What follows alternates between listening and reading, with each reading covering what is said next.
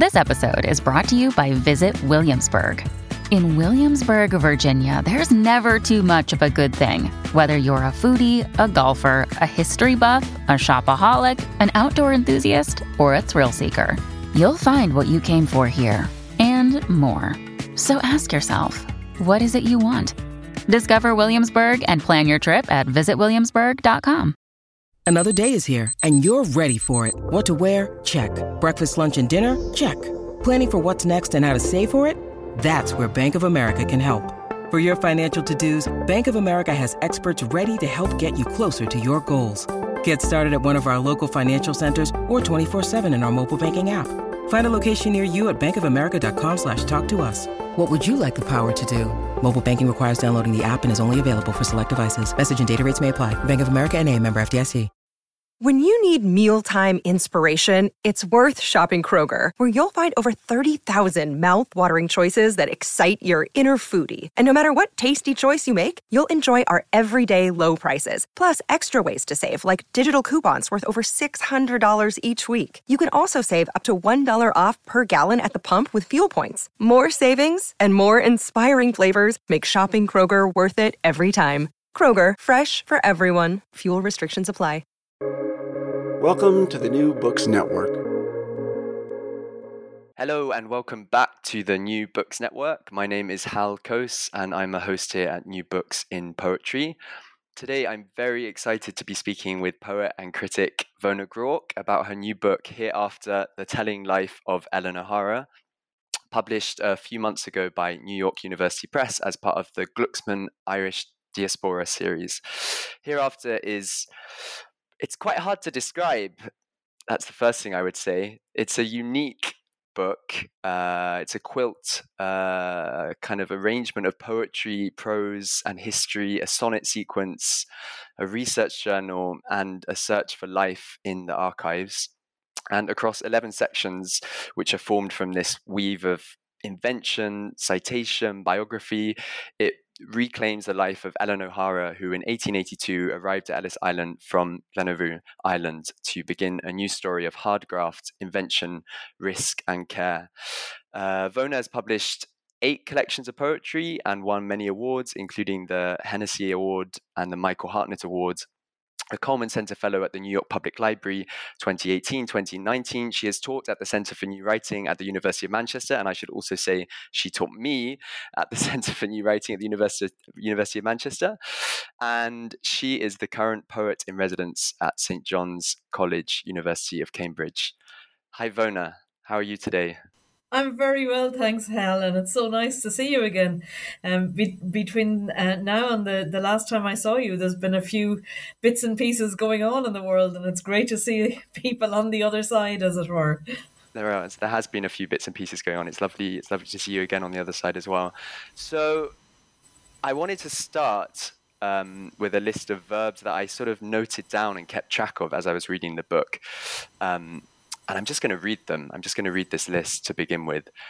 To tell, to suppose, to write, to witness, to find, to imagine, to prove, to record, to count, to recount, to haunt, to account, to correct, to grant, to conjure, to rummage, to voice, to fill in, to trawl, to project, and to work. And I noted these because as I was reading, I realized that you were very attentively describing the sort of movement of your way to relating to the archive that is at the center of the book and the life of Ellen that's at the center of the book. And so what I wanted to ask really, firstly about the origins of the project, which of these verbs seem to describe the task ahead of you when you went to New York, knowing that you were going to be dropped into this archive, and thinking about how the book is formed now as a finished article, which of these verbs speaks to what we have? Well, I would have to fess up from the get-go, Hal, and say that when I went to New York, I had not a notion of this project. I had a completely different project in mind that I was going to work on. And after some time, I realized that it wasn't actually possible for me to do the first project. And that left me in a somewhat vexatious situation because obviously I wanted to use my time wisely and well at the Cullman Center in the New York Public Library.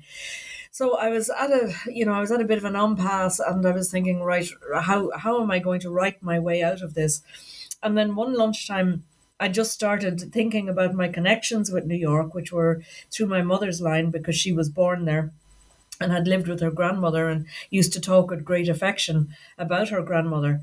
And I thought, oh, I wonder about that woman. I wonder if there's much that I can find out about her. And then I'd say within about 3 weeks of that very first question, I was hooked on the project, on this idea, and I'm not sure I fully understood. I didn't have it, architected, as it were, before I embarked on the research. It kind of happened organically. It happened with the question, I wonder, can I find out much about her?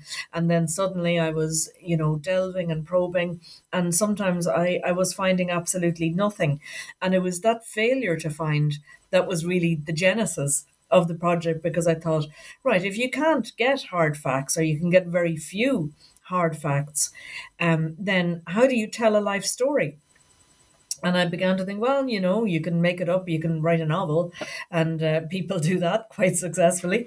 Or I could write a sequence of poems and pretend I'm her and write it all in her voice. Or I could pretend that I'm a version of myself and write it as a researcher. And I could look at all the history that's been done, all the research about women who were like Ellen.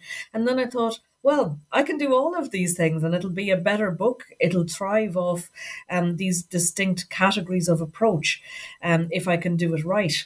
And I can come up with a kind of a new way of probing the story so that I'm in it. My version of Ellen is in it. I get her to talk. History is in it. Images are there, and between it all, I hope to arrive at some kind of version of a plausible story. Is it exactly Ellen's story? I don't know, because there wasn't enough information to tally her real life experience with my findings about it. But it wouldn't. It certainly isn't an uncommon story in terms of the general run of experience that women like her had. So it was very important for me to be historically correct, which I suppose is the difference. If I was writing fiction, I could have put a lot of stuff in there that maybe wasn't accurate. And I didn't want to do that. I wanted it to have a basis, a grounding in historical fact, but I also wanted it to be more. So in terms of the second part of your question, and having written the book, what are the verbs that seem to resonate more? And it's hard to say this one and not that one for me, because of the nature of the writing was so hybrid and was so fluid in many ways, that in fact all these verbs still seem to me to be apt and to be useful. I did witness, I did write, I did record, I also imagined, I also created, I also scrupulously trawled through many sets of data and so on. So there was a lot of digging, but there was also a lot of sort of imagining and inventing and working out what's an appropriate way to tell a story that isn't your story and that you don't really own. You don't own it because it's not available to you in the round, but also you don't own it because it's not your life. So how do you manage all of these concerns? And I would say that all of the verbs that you have identified, I couldn't prioritize them. No, neither could I. That's why they're all just listed like that, because I think that really comes the book. It's not trying to smooth those different ways of approaching this material into one kind of channel or one mode of writing, and that's one of the things that's amazing about the book. Can you just talk a bit more about I'm really curious about the sort of the work itself, like the question of accessibility. So how long were you there for working on the question of Ellen's life, and how does the archive operate? And because there are some references to that kind of work in the book, and they're quite important when they are there, but I'm curious about how, also I'm just curious about kind of the turnaround. Like you have a curiosity, who do you ask, who then sends you up this material? Kind of how does it work? Yeah. Yeah. Well, I was in the Cullman Centre in NYPL, and every year the Cullman Centre offers 14 fellowships to people, and so it's a mix of. There was two poets there in the year that I was there. There was a couple of novelists. There were historians, biographers. There was a social scientist. There was a classicist, and so on. So it's a real mix of people. So you're in an environment that I don't think I could have written this book even in a practical way, but also in a philosophical way, if I hadn't been in that mix of people, so that conversations were already drawing on different, I suppose, knowledge pools, really. So that was my kind of starting point, was this idea that I am able to access different kinds of information, right? So then when I got there at the start of September in 2018, and I suppose the other project that I had been working on ran aground in the middle of October. And then pretty instantly, I kicked in with the Ellen project. So within a few weeks, I knew that I had the parameters of what would be a story that would make a book. So then it was a question of, right, I've got a whole load of blanks, and how do I fill them in? Okay, I need to know, how did you actually get from rural South County Sligo in Ireland in 1882 to New York? Like, what was the journey? What vehicles did you use? And I also had to answer the question, did she come in 1882? And that's the one question that I can't answer with any great certainty. I have found people of her name with the correct age on several different ships.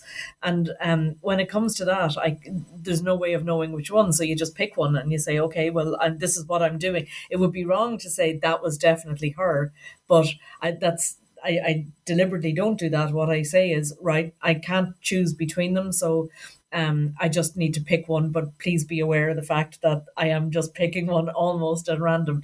So you start with that, and then you keep asking questions. Okay, so you get her to New York. You imagine, so you have facts about ships, you have facts about trains, you have facts about the circumstances of the various level of ticket on the ship, and what you do actual research about that. And then you think, right, I have a sense of what it was like, but let me try and imagine what it was like. So that's where the poetry part of me kicks in. And a lot of questions that I was able to assemble were relatively easy to answer, because people have done very good research on Irish immigrants, especially to the cities of the eastern seaboard of the United States. So a lot of the questions were possible to answer, and then some were really, really difficult to answer. Like the whole question of money was really difficult to answer. So Arnold Schreier had done very good research, but it's quite old research about money that was sent back by Irish immigrants. But there is no place that will say this is the amount that was sent by Irish women and this is the amount that was sent by men. You have to kind of extrapolate from whatever information you can get, which seems to suggest that women were able to save more than men because they worked as domestic servants. So they didn't have expenses like accommodation and uniform and travel to work. So they didn't earn very much, but what they earned, they could save. So you're kind of interpreting the information that you get. And nobody has said to me yet, no, you're completely wrong about that. But I wouldn't rule out somebody coming to me and saying, no, but I've been doing research in this and my findings are different to yours. Sure. But that's fine. I don't claim to be to be offering an authoritative version of Ellen's life. So it's fine if there are holes in it, I think. And I think those flaws in the story are of great interest to me. And maybe that's where the poetry part comes in.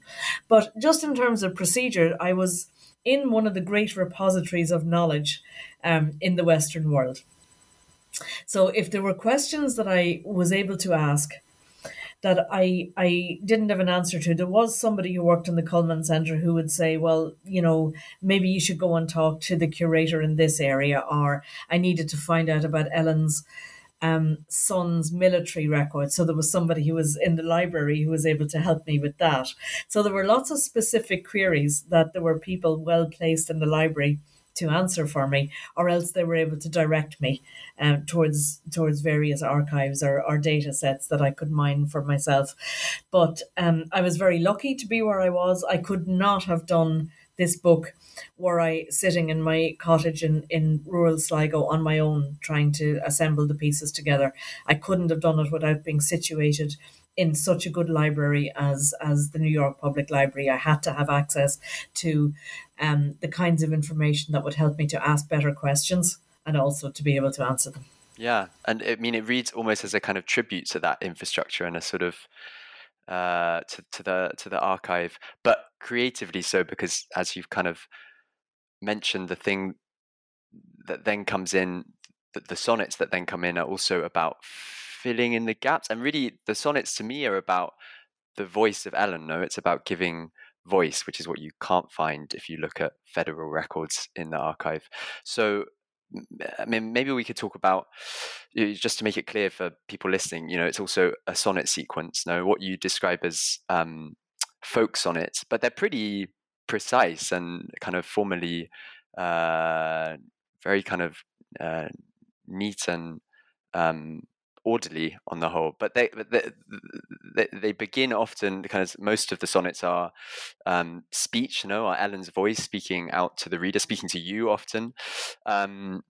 So how early on did you know that you would need some form to, in a way, stitch this archival journey together, and how early on or late on did the sonnet arrive as the form that you chose?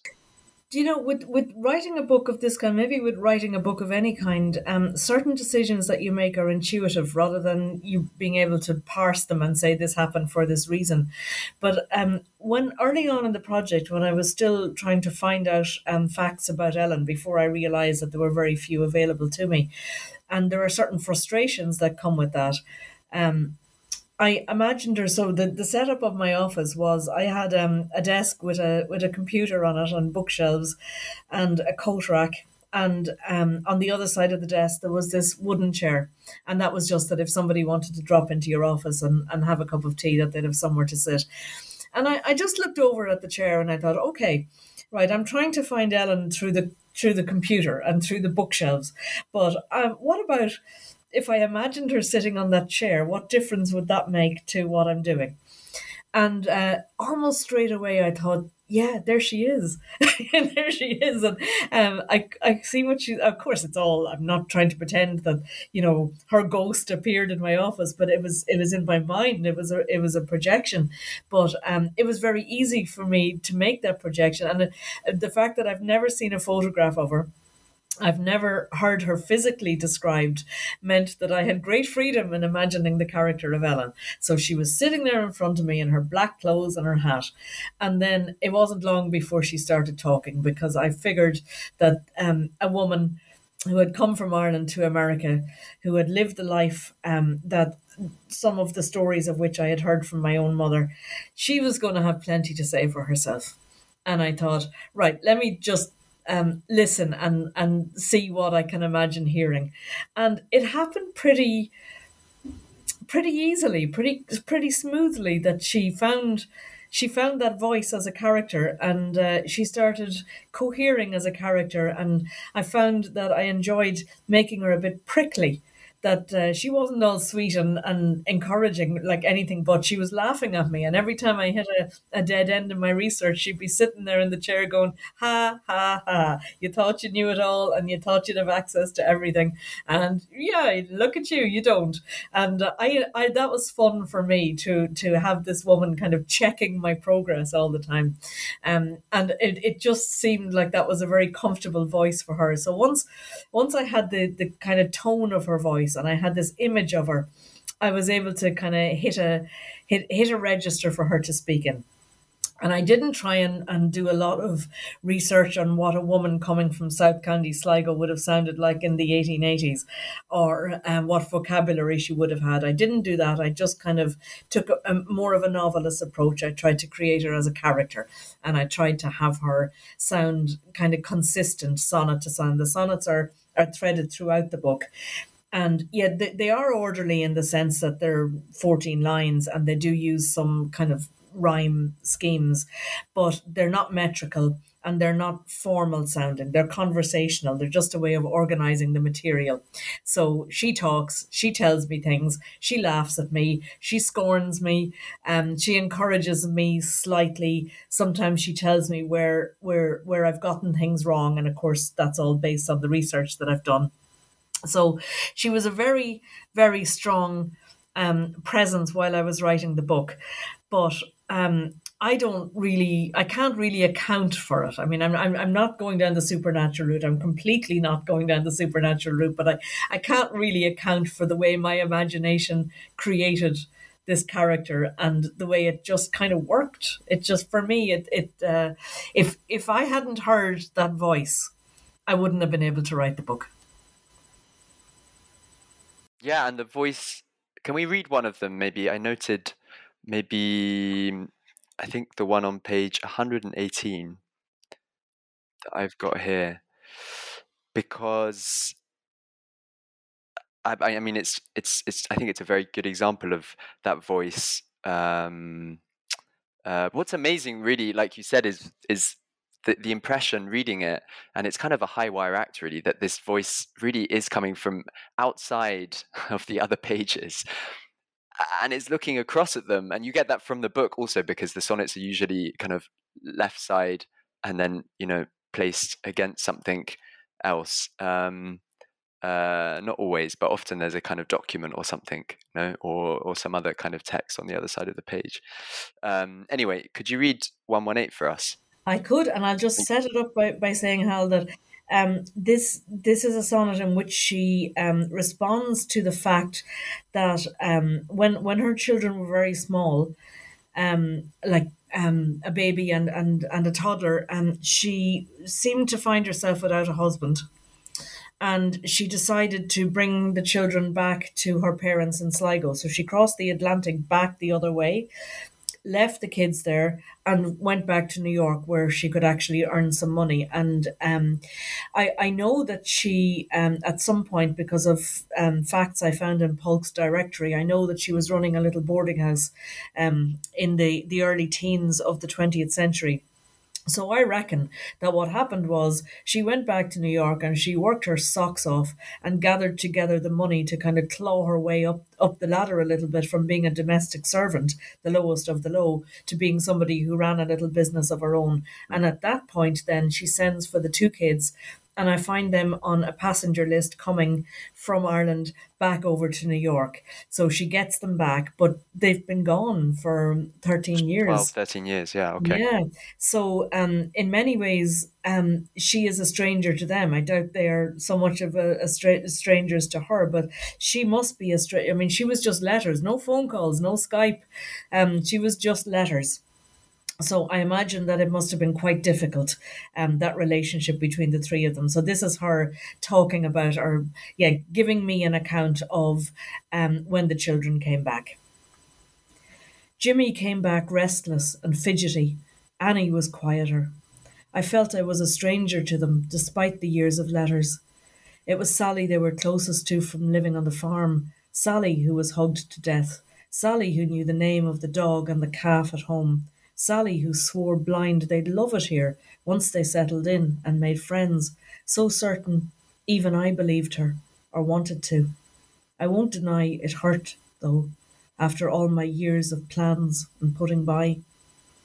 They got good at helping me run the boarding house. I gave them jobs. Annie's was to wake the lads for mass, Jimmy's to fix any lever, chain, or cog that broke. Dada taught him. Annie baked what Mamma baked, though it wasn't the same, she said. Thinner, airy. I said she'd get used to it, as I had. She said, maybe. Great. And Sally, we should say, is the sister, right? So the auntie. Yes. Jimmy and Annie. Okay, exactly. Yeah. It was fairly typical for Irish emigrants to send back money for bringing their brothers and sisters out to America. So you often have cases, and you can see this in the Irish census records, where people have 12 children in one census record, and in the next one they're living on their own, or there might be one child left, because it's a very cruel phrase, but they were kind of breeding for export because that was the only way they could make money.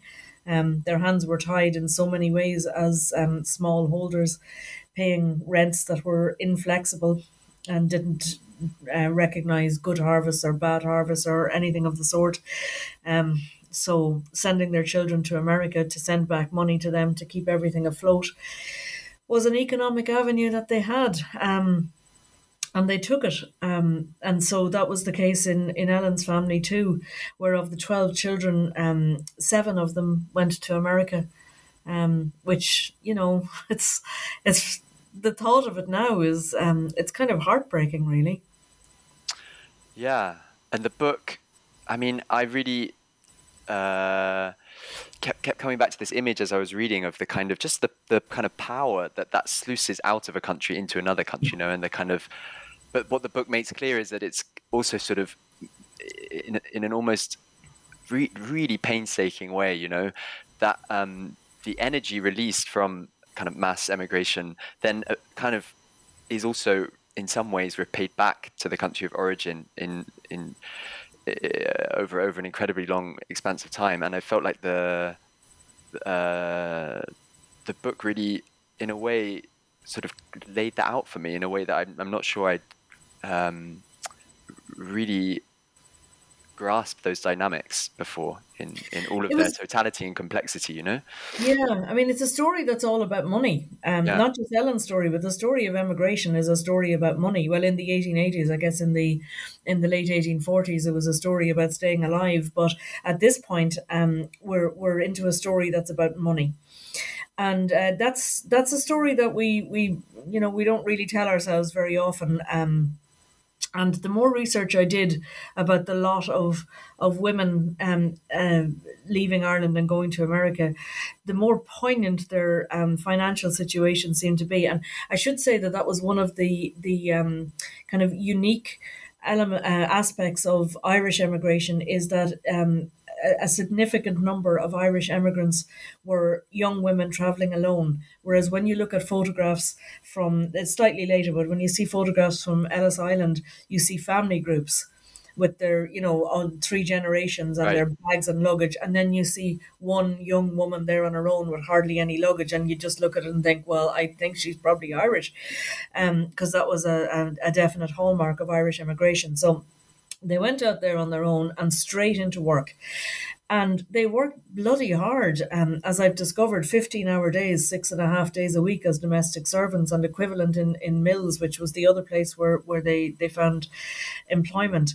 And little by little, they kind of clawed their way up the economic ladder. Not very high, but a little bit, significantly. The second generation of Irish immigrants had some kind of education. Like, for example, Ellen's daughter, Annie, went on to become a stenographer. So, that was kind of not uncommon that they would have these kind of office jobs. So they'd go from physical labour to office jobs, maybe even to school teaching, something like that. Although that would probably be more third generation. But we tell emigration stories that are about sentiment and about music and the songs, which are inherently sentimental. And we talk about the artifacts of emigration, and we talk about the letters home, and we talk about the remittances that were sent in a kind of less considered way, because money is not all that sentimental a subject. And we have bought into the sentimentalized version of the story of emigration. And I balked slightly at this because I was so aware of the economic framework of this story. And that's why I was so keen to try and rummage around in accounts of the money. And one of the more poignant details I found was that an Irish emigrant who sent home a letter that didn't have money in it. So the letter could have all kinds of news about engagements or marriages or newborn grandchildren or whatever. If that letter didn't have money in it, it was known as an empty letter. Okay. And I thought that was so incredibly poignant. Yeah. And I also thought, as you've been suggesting there, well, let's think in terms of what difference did that money make? So I have figures for the amount of money sent back by emigrants. It's not gender specific, but I have figures. What difference did that money make to Ireland? What did people back home use it for? Why were they so dependent on it that they were prepared to basically pack off their children in order to secure this other source of income? And it was very basic stuff. It was like buying new livestock, adding on an extra shed. It was paying off the shopkeeper's bills. It might be for a dowry for a younger sister. It was for paying for the passage money for other siblings to go out. But it was very basic stuff. And when you look at what it was spent on, you think, well, actually, how could they have survived without it? If they needed money in spring to pay the shopkeeper for the animal feed and things like flour and sugar that they had bought all, for the previous 3 months from the shopkeeper, without that money coming from America, they weren't able to pay those bills. So it was really important economically. And I thought, okay, we don't often think of women of this time as having this deep-seated economic role. We think of them as kind of Mother Machree types. We think of them as, fair maidens and, carrying the Irish Catholic moral charter to America with them. But we don't think of them as people who really worked. And so Ellen, for me, would have to talk about work. And it was very important that she would talk about how she spent her days and what money meant to her, and how she imagined the money that was sent home, and how the lack of it in her new life in America might have affected her. Because if you imagine all that money sent back to Ireland, what a difference it would have made to them in their new lives in America if they'd been able to hold on to it. Yeah, and just hearing you describe that, it's one of those cases where the sentimentality, as in if you avoid, say, considering the money and the work as the center of this story, because of sentimentality, let's say, it actually obscures the reality of the sentiments of the people involved in this story, and the real needs, and so she does talk about work. That is kind of central to her voice. I feel is her taking us through labor. Absolutely, and I think I'm very sure that economic employment opportunities for her were extremely limited in Ireland. She could have got a job as a servant, but it would have paid almost nothing. She could maybe have gotten a job in a shop, but those kind of jobs tended to go to relatives of the shopkeepers. So really, there was no significant employment open to her. The only career path, if you can call it that, for her would have been to marry a farmer and be a farmer's wife. Right. So here she is with money. When she gets to New York, she's paid a wage and she has money in her hands. It's probably the first time in her life that she's ever had money of her own.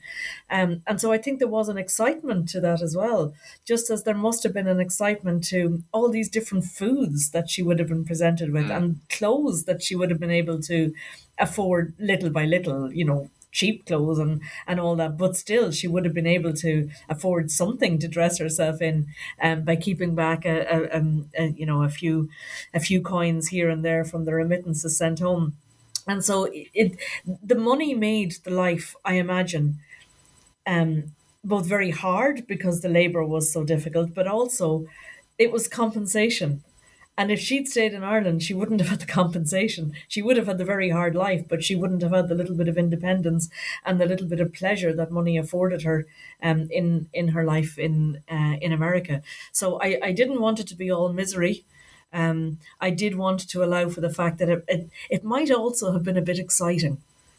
If you're 20 years old and you've been reared in a tiny cottage under a mountain in remote South Sligo, and you get on a boat, you get on a train, which you've probably never been on, then you get in a boat and you land in Manhattan, there must have been an element of, oh my God, this is brilliant. It's awful in one way and I miss my family, but look at all these different people and they look so different and they sound so different and everything is just kind of fresh and new, and it's my job to negotiate it, and I think the challenge of that must have been exciting. It must have been overpowering for some of the girls. Sure. And I know that it was, and some of them just didn't thrive at all, but for some of them it must have been an exciting challenge. And I suspect that Ellen might have fallen into the latter category, because I know that she did eventually have her own little boarding house. So she did kind of master the system to some Yeah, extent. yeah, yeah. Did you enjoy living and work? Have you had lived in New York before? No, had you visited? I Oh, don't know I've if been it there was as a student. okay. I'd worked there a couple of summers as a student, but I'd never lived there for a long time. And I did like it very, very much. Um, really liked it, and was absolutely thrilled when New York University Press took the book on, because that was the proper home for the Right, book. right. And now I feel like Ellen has a home in New York still. And I feel that I kind of have a bit of a home in New York still. But that time in the Cullman Centre was extraordinarily beneficial to me. Yeah. I want to ask about a word I kept coming back to, and which we might have mentioned already here also, which is responsibility. No, because what seems really extraordinary about the book is that it's very aware of the writer's responsibilities, but it kind of is also aware of the limits of that kind of thinking. So it doesn't allow that sense of responsibility to crush it. It almost actually takes that responsibility as a kind of freedom in a way, especially in imagining in the sonnets themselves and imagining Ellen's voice. Were there moments when you were working on it where you were worried about the kind of hugeness of some of the history that you're dealing with, or yeah, and how did you navigate through that kind of that sense of wanting to, in a way, do right, but also exploring precisely the ways in which you can't, because there are imaginative leaps, and the book is about that also. It's a really good question, and it was a little tricky. So I suppose initially, when I conceived the project, I kind of thought of myself as being in the book fairly, a fairly complete kind of version of myself. Um, and then it's a little tricky to describe this in a way, but as the research went on, I began to have this character who was the researcher, and then I began to almost walk a little bit back away from her, Okay. so that she, like Ellen was in the wooden chair, and then this other narrative researching voice was sitting in the computer chair, and I wasn't her. So I had to watch what she was doing. I had to be that sort of all-seeing eye that could see the successes and also the lacks in the research that she was doing. And I also had to be aware of Ellen and the greater kind of architectural scheme of the project. But I think just distancing myself from the researcher meant that I could just keep an eye on places where she was claiming to know more than she really had any right to do, Mm-hmm. or where she wasn't acknowledging, I suppose, just failings in the work that she was doing. And it seemed to me that the failings were just so fascinating, just as, flaw in anything is sometimes its most attractive quality, like a flaw in a person, as we know, can be a very dynamic plot device. So yes, the responsibility to it wasn't a responsibility to get it right. It was a responsibility not to get it wrong. Mm. And to make myself admit to the fact that if I didn't know, that I would say that I didn't know, and that I had to yes, just watch myself, check myself all the time, that I wasn't making claims that I had no right to make as the narrative voice. Mm.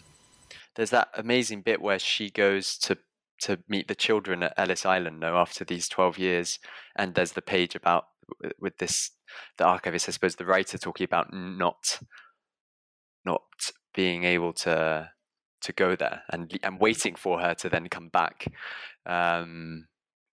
It's kind of theatre also. I hadn't really thought about this element of dialogue, but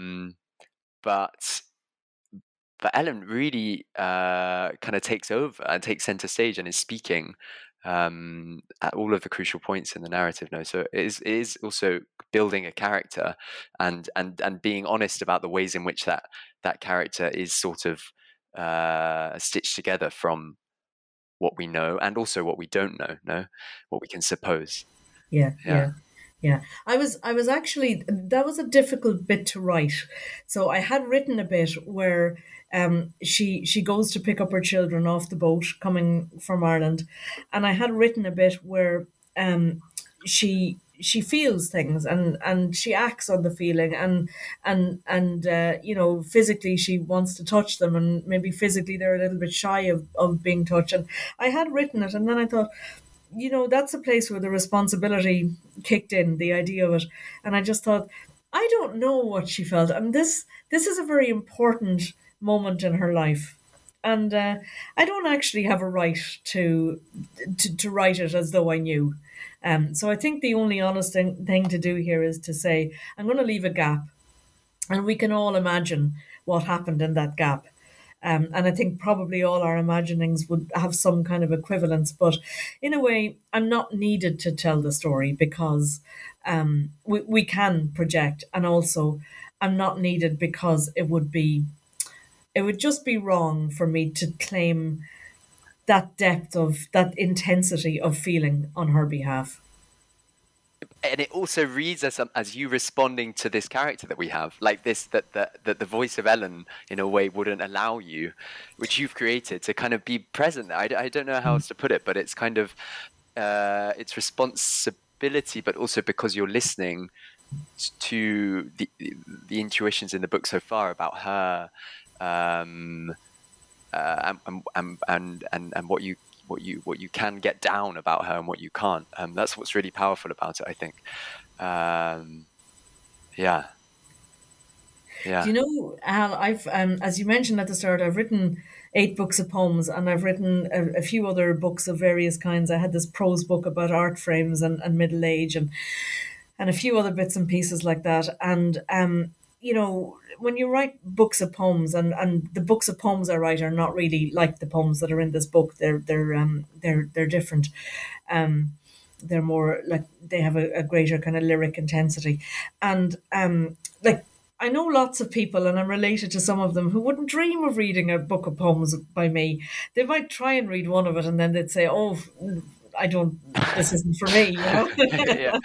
And one of the things that I'm really tickled pink about is that quite a number of people like that have said to me, "Oh, I enjoyed your book," and in the early days when that happened to me, I said, "Oh, what did you like about it?" And they said, "Oh, it was just a great story, and Ellen is a good character, and I could hear her voice." And I thought, I don't even know how all of that I can't explain it. I can't explain how I did it. In a way, I just feel like it was partly that I was in the library, and it was partly that this character worked for me, and it was partly that I already knew how to write lyric passages because I'd been writing all those books of poems for years.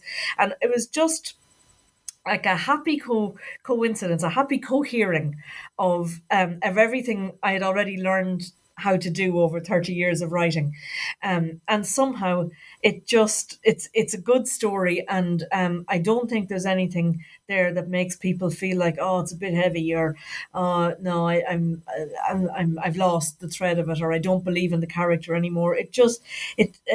Her voice was, I think it's down to her voice, that the voice of the character was strong enough that everything else just kind of slotted in behind or fitted in a way that was kind of revelatory to me. I don't know if I'll ever be able to I know I won't ever be able to write another book like this, but it'll be interesting for me to see what I go on to write at all after this, because it's tricky, having done this, to go back to what I did before. Have you ever, kind of like we said at the top, no, it's really formally a mix.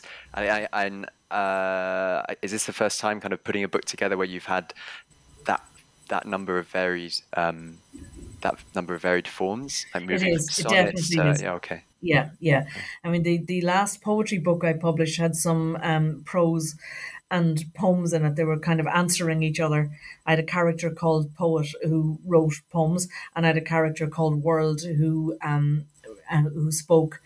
in prose. So there was a kind of a two-hander approach to the construction of the book there.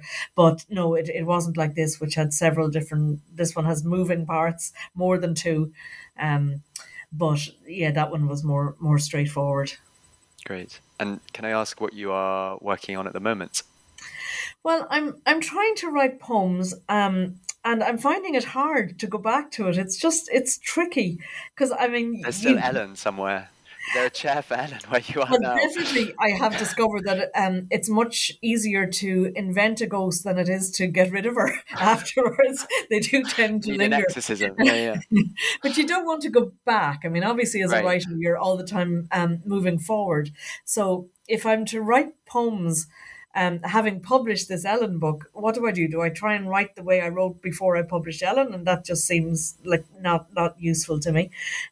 So I have to work it out. I mean, I have been working on a translation of a 9th century Irish poem called The Hag of Bear. And that it's a substantial piece of writing. So that felt like a way that I could kind of navigate back to something that wasn't Ellen, that was my own voice. But now that I've done that, I'm still faced with the problem of how do I write poems that aren't Ellen. After Ellen. Yeah. So I have to work it out. It's a work in progress, but in the meantime, I'm writing some essays about poems and doing a few other bits and pieces. Wonderful. Okay. Well, thank you so much. It's been wonderful to talk to you about the book today, and it's really, really good to see you again. My pleasure. Thank you very much, Hal.